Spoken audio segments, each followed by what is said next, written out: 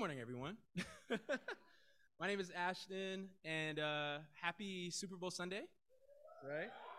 Happy Valentine's Day coming up, and I'm really grateful, and it's an honor to continue this series, Behold the Savior.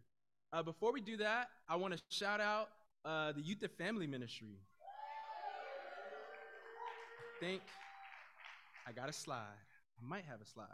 Maybe I do. Okay. Larnie got me. So the Youth and Family Ministry, this last week we had this thing called Solid Rock, which is a devotional where teens throughout New York and New Jersey come together, worship God, and our Jersey teens planned it. Now I think we got a few slides before, Larnie. Let's see. Back that way. No, other way. Yeah, there we go. Look at those faces. Wow.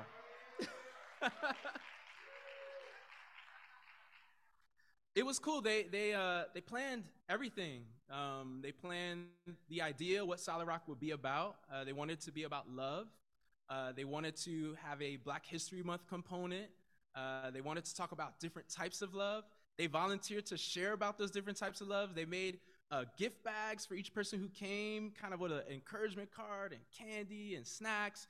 And it was an honor for Des and I to partner and the rest of the teens, workers, and the parents to make it a really awesome time. So the planning, the hosting, the music, the sharing, the serving, it was really, really beautiful. So shout out to the Youth and Family Ministry here in the East, here in the West.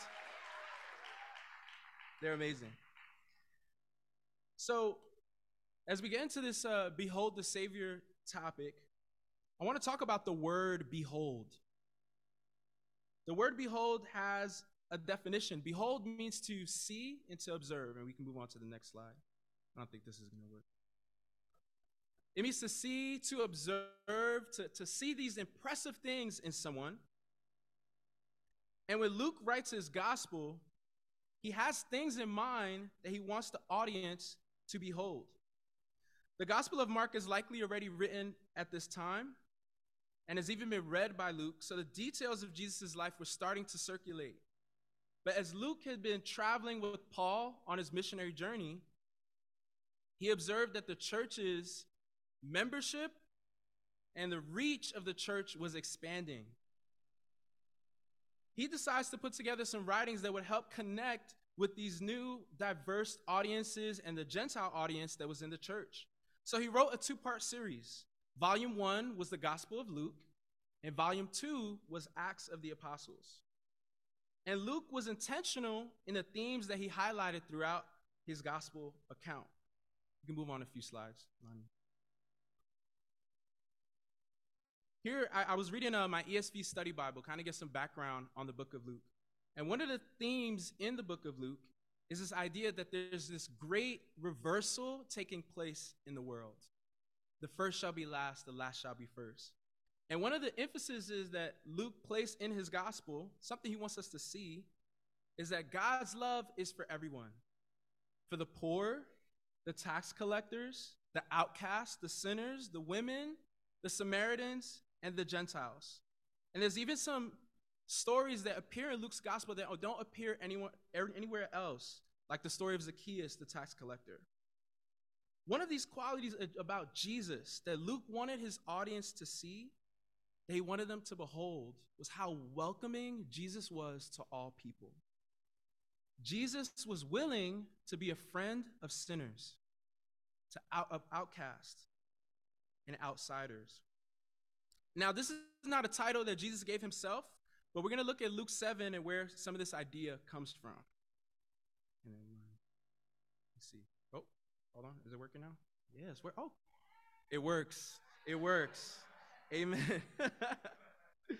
Luke 7, starting in verse 33.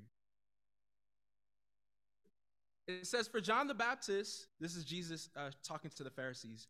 For John the Baptist came neither eating bread nor drinking wine. And you say he has a demon. The Son of Man came eating and drinking, and you say he is a glutton and a drunkard, a friend of tax collectors and sinners. But wisdom is proved right by all her children. So, Jesus doesn't necessarily call himself a friend of sinners. He definitely doesn't call himself a glutton or a drunkard, right? But I would argue that these allegations that Jesus is a friend of sinners is something Jesus is going to have a really hard time beating. Jesus never tries to explain away this accusation. He just leaves them with this. He says, wisdom is justified or proved right by all her children. He said, just look at the outcome of my actions, and you will see. There are choices that Jesus made throughout his life that would definitely earn him this title.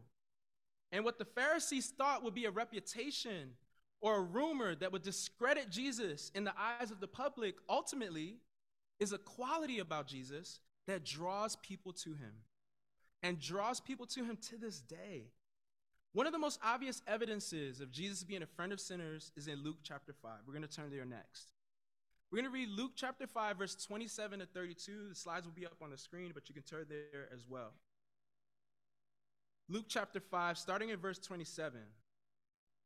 It says, after this, Jesus went out and saw a tax collector by the name of Levi sitting at his tax booth. Follow me, Jesus said. And Levi got up, left everything, and followed him.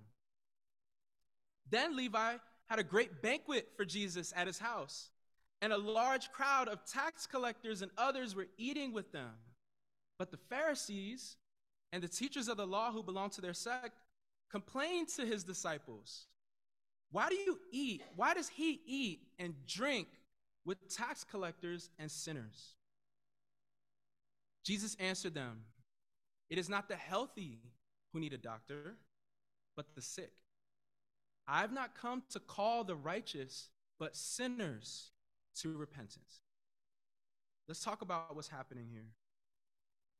The calling of Levi, son of Alphaeus, also known as Matthew, by the way, it shows up in Matthew, it shows up in Mark, and it shows up in Luke. We call them the synoptic gospels. What that tells me is that this is a pretty important story. Now, the scripture starts with after this. So what happens before? Jesus has healed and forgave a paralyzed man who was carried on a mat by his friends to Jesus. But after that, Jesus comes across a tax collector sitting at his booth. This man was very different from the one that Jesus previously interacted with. Matthew was not paralyzed. Matthew was empowered by an oppressive, controlling Roman government to take taxes from Jewish people, his people. Now, I want you to picture a tax collector's booth. Some of y'all looking like, I have no idea what that looks like. It's tough, right? We're not in this day and age. Matthew's booth was not a cubicle at the IRS, right? It was something very different. Matthew collected customs taxes. So taxes on people who were exchanging goods in this high traffic area in Capernaum. His booth was in the public eye. Matthew was rich. Some tax collectors actually paid for their position as a tax collector so that the rich could get richer. But Matthew for sure got rich from being a tax collector. It was common for embezzlement and extortion. Roman taxes were high. Tax collectors made them higher. Tax collectors were likely protected. Romans had to protect their money. So you can see the Roman guard there. This is a screenshot from a clip from The Chosen. There's stories of tax collectors in the first century hiring muscle to shake people down and get their money. There's stories in the first century of zealots, right? This religious extremist group that would actually target tax collectors to try to get back at the Romans because they hated the fact that Rome occupied Jerusalem. And when they would try to kill tax collectors, even though they were Jewish, the rest of the Jewish people would turn their head. Maybe they deserve it. For all those reasons and more, there was another way that Matthew was different than the paralyzed man that Jesus interacted with before this. The paralyzed man was surrounded by friends. Matthew was alone. The Romans didn't fully accept him. The Jews didn't fully accept him. He wasn't aligned with the Jewish people politically. He was not aligned with them spiritually. And that earned him and all tax collectors a special label, traitor. I wrote in here, I have to say it. I wrote tax collectors are ops. That's just kind of it's just in my study notes.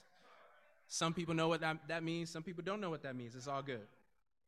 So you didn't, teens, if you weren't listening, tax collectors, ops. Okay.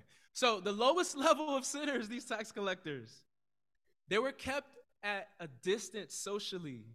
They weren't even allowed to worship at the temple, guys. Jesus noticed the way that sinners and tax collectors were treated. He noticed that people wouldn't fellowship with them, people wouldn't eat with that person, and he knew why. He knew their sin, but Jesus also knew their value. These people were still incredibly precious and valuable in God's sight. So while Jesus was never blind to the flaws and the sins and the struggles, those things didn't push him away. Those things brought him closer. So in the midst of, him traveling a busy street or area in Capernaum with his disciples, Jesus sees Levi. For the first time, third time, 100th time, I'm not sure, but I'm sure that when he saw Levi, he loved him. And he asked compassion on him. And he invited Levi to follow him. And then he partied with him. And he ate and he drank and he socialized with more tax collectors and sinners. Rabbi Jesus is at tax collector Matthew's house. And the Pharisees don't like this, obviously. If you read the Bible, the Pharisees are always complaining about something. Why do you eat and drink with tax collectors and sinners? Eating was symbolic of accepting someone, of fellowship with someone. It was a cultural form of acceptance to sit across the table from someone. They were concerned with Jesus' methods and the message that it would send to others in the community.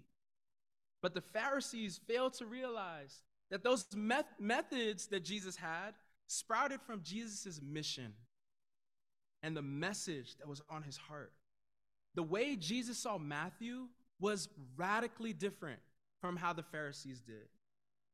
To Jesus, Matthew's life and his choices didn't make him hate him. It just made him want to help him, wanted to lead him towards healing. To Jesus, Matthew is not a lost cause. He's just a lost sheep. Jesus tells us over and over, every time the Pharisees complained about Jesus spending time with sinners, Jesus would respond and state his purpose over and over. In Luke 15, he said, "Wouldn't you go after a lost sheep if one was separated from the flock? The Son of Man has come to seek and save the lost." Lost sheep aren't stray sheep. They actually belong to the shepherd. They belong with the flock, even though they're not currently with them. They are lost, but they can be found. Lost people belong to God. So Jesus is not going to leave them wandering, separated from the flock, unaware of dangers that await them, and no clear direction or idea of how to make their way back home. He won't leave them like that. He is going to seek them out, and he's going to attempt to guide them back. This is Jesus. This is who he is. And I don't know what Luke or Mark or Matthew or any of those guys kind of wanted to, stick out the most about this story, how he wanted it to resonate with people, how they wanted it to respond, how the Holy Spirit wants us to respond. But I want to highlight two responses that we can have to this passage that we've been studying. And the first response is to just be like Christ. Be like Christ. We are not Jesus, but we are his disciples. So of course we can't be Jesus, but we can be like Christ. We are not healing anyone. We're not anyone's savior.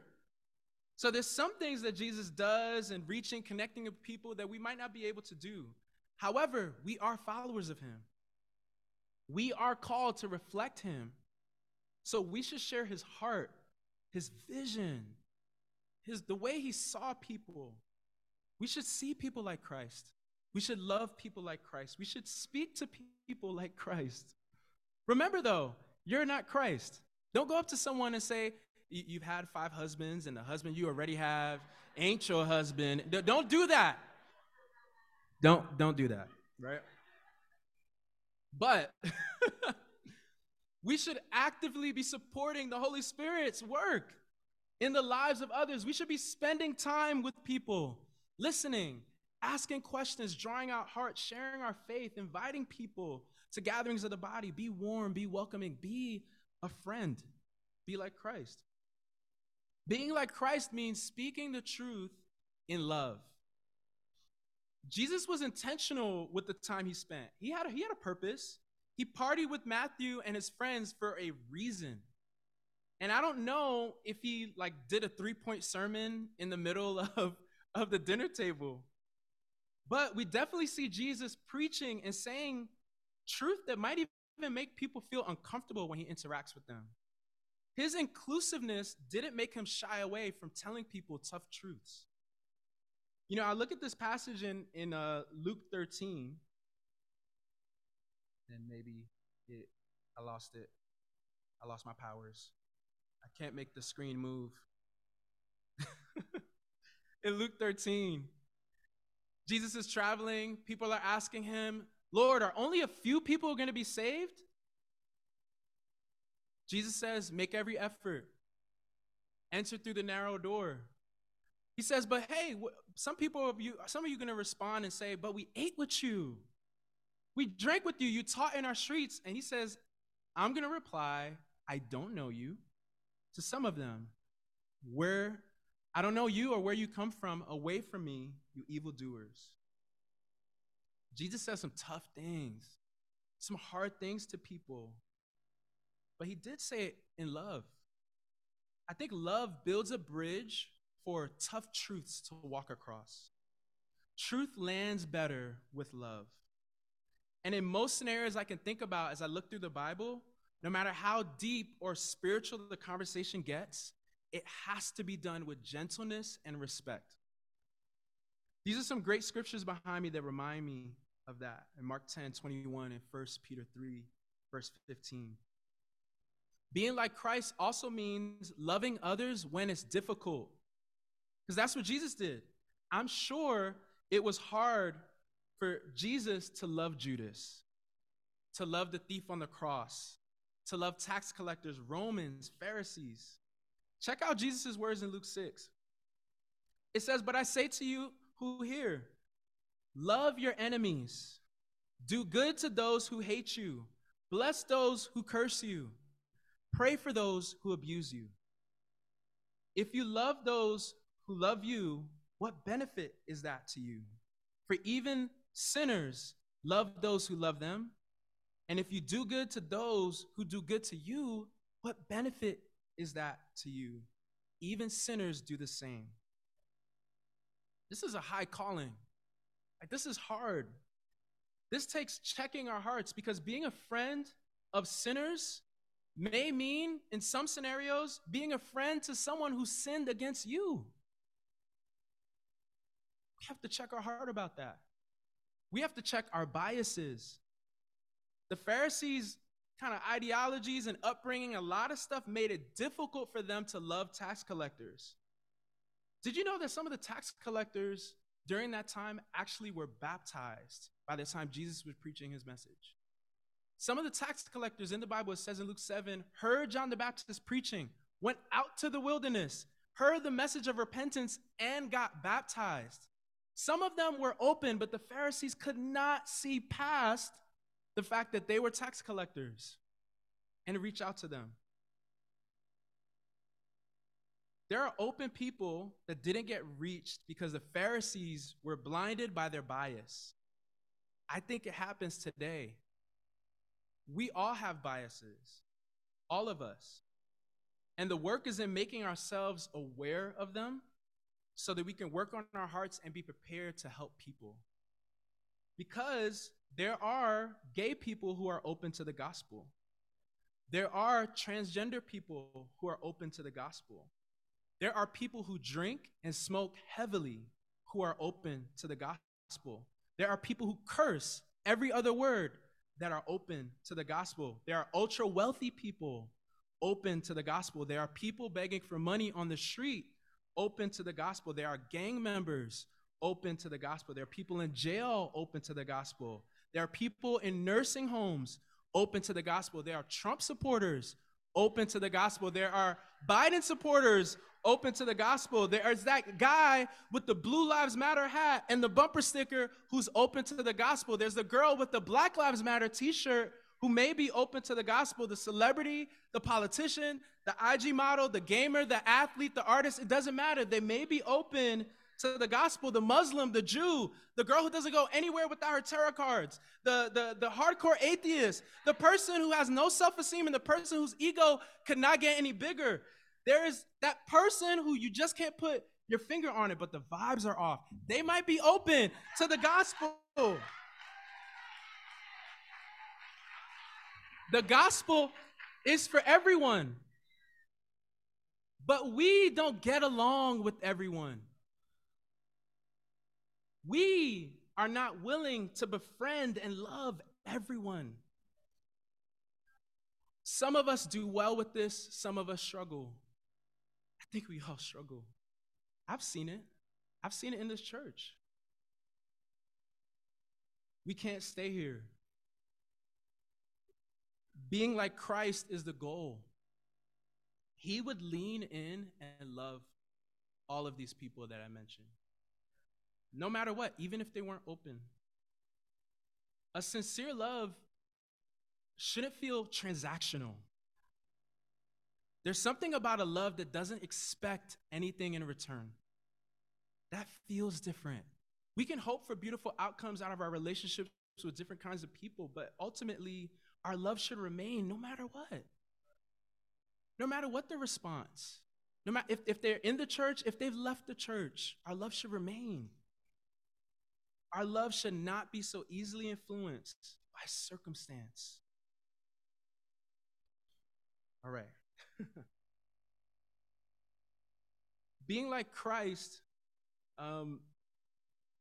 means also, I want kind of like a disclaimer. Being like Christ doesn't mean risking your righteousness, right? Because Jesus put his reputation at risk to love people, but never his righteousness at risk. The Bible does make it clear that as you help others, as you live and interact with people in the world, that it's essential to be mindful of when you are being influenced and when you're doing the influencing. You have to be wise. You might need to seek advice in certain situations. Use your spiritual common sense. There are certain scenarios and situations that clearly need to be avoided. And the Bible talks about that. I have some scriptures behind me on the screen. 1 Corinthians 15:33, bad company corrupts good character. Be aware.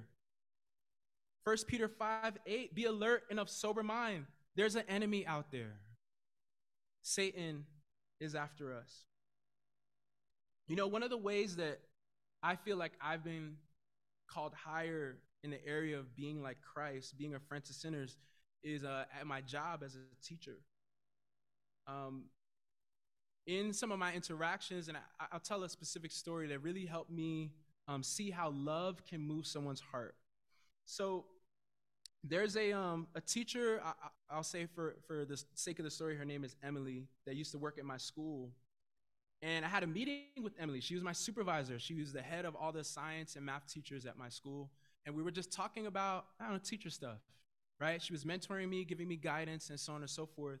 And Emily is amazing. Emily's an amazing science teacher, an amazing leader, very personable, one of the most bright personalities and people that I've ever met. So even though we're talking teacher stuff, she's still trying to get to know me. She wants to know kind of about my life, about my family, and so on and so forth. And Emily also openly shares about herself. Emily is lesbian. She's married to a woman. She was adopting a kid in a few weeks at that time. And that was a huge part of her identity. She was actually one of the first couples who got married in Montclair when the same-sex marriage laws passed. This is like a huge part of her identity and a very meaningful part of her. And she asked me, so what are you going to do this weekend? What are you up to? And kind of naturally, I just mentioned I'm going to church. And kind of her demeanor, her response kind of shifted in the conversation when I mentioned that I was going to church that weekend. And she started kind of processing out loud. She asked me questions like, wait, are you religious? Are you a Christian? And I'm like, yeah, we're moving on. And she says, wow, I got to be honest. If I knew that earlier, I don't know if we would be friends.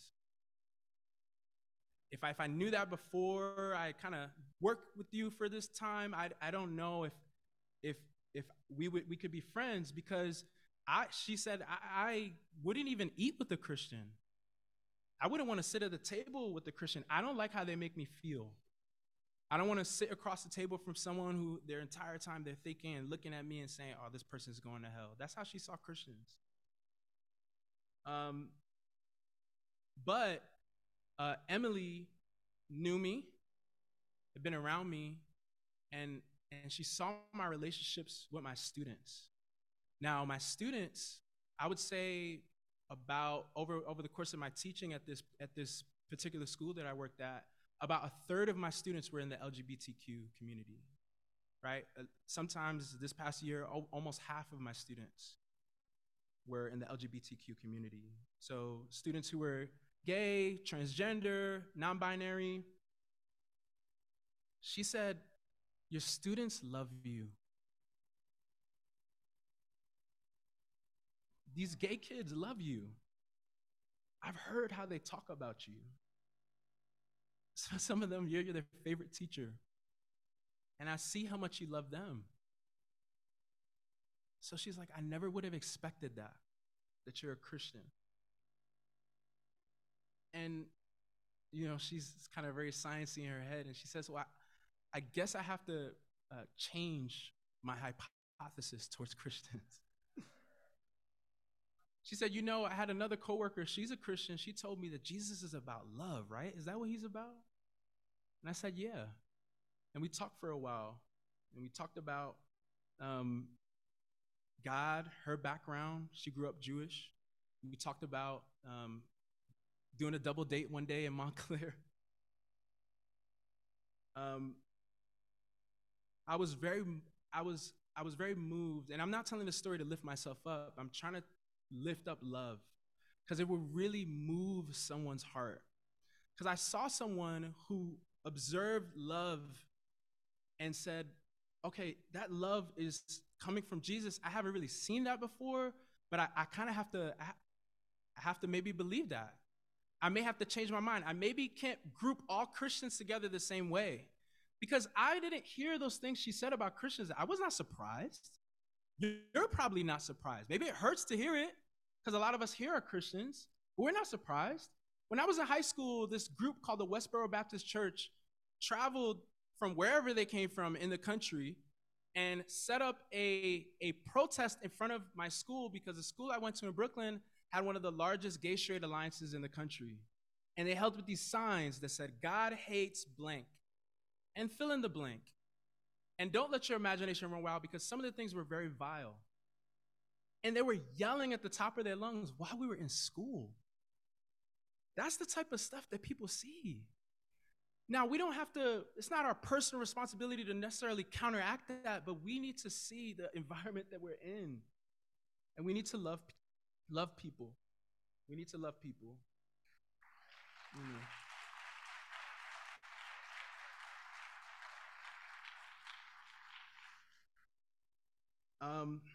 Another response to this story, our last response is a shorter one, is to see yourself in the story. Like I said before, we're not Jesus. We're the sinners in the story. Romans 3:23 says, for all have sinned and fall short of the glory of God. You too are a sinner. Not less of a sinner or more of a sinner than others. In God's eyes, we all fall short. We are all a long way from perfect. and the frequency of sinning and the type of sinning that we do may have different effects in our life here on this earth, but they land us in the same place, the place of needing forgiveness, the place of needing a friend who is willing to look past our past, who's willing to invite us at our worst, and who's willing to have a friendship with us that transforms us to be our best. I want to read this scripture in Isaiah 25 as we close. Isaiah 25, verses 6-9, is a prophecy of the Lord. It says, "On this mountain the Lord of hosts will make for all peoples a feast of rich food, a feast of well-aged wine, of rich food full of marrow, of aged wine well refined. And he will swallow up on this mountain the covering that is cast over all peoples, the veil that is spread over all nations. He will swallow up death forever. And the Lord God will wipe away tears from all faces, and the reproach of his people he will take away from all the earth. The Lord has spoken. It will be said on that day, behold, this is our God. We have waited for him that he might save us. This is the Lord. We have waited for him. Let us be glad and rejoice in his salvation." This prophecy is fulfilled in the friend of sinners. Jesus came to earth, invited everyone, including sinners, to a feast of salvation. On the menu was God's truth and God's justice and his love and his mercy, and also death. But Jesus ate death so that we can enjoy all of the other things that God offers us in his kingdom. John 15 says, "Greater love has no one than this, to lay down one's life for one's friends." Jesus laid down his life for us. Thank God that Jesus is a friend of sinners, because that means he's a friend to us. That's good news. Amen.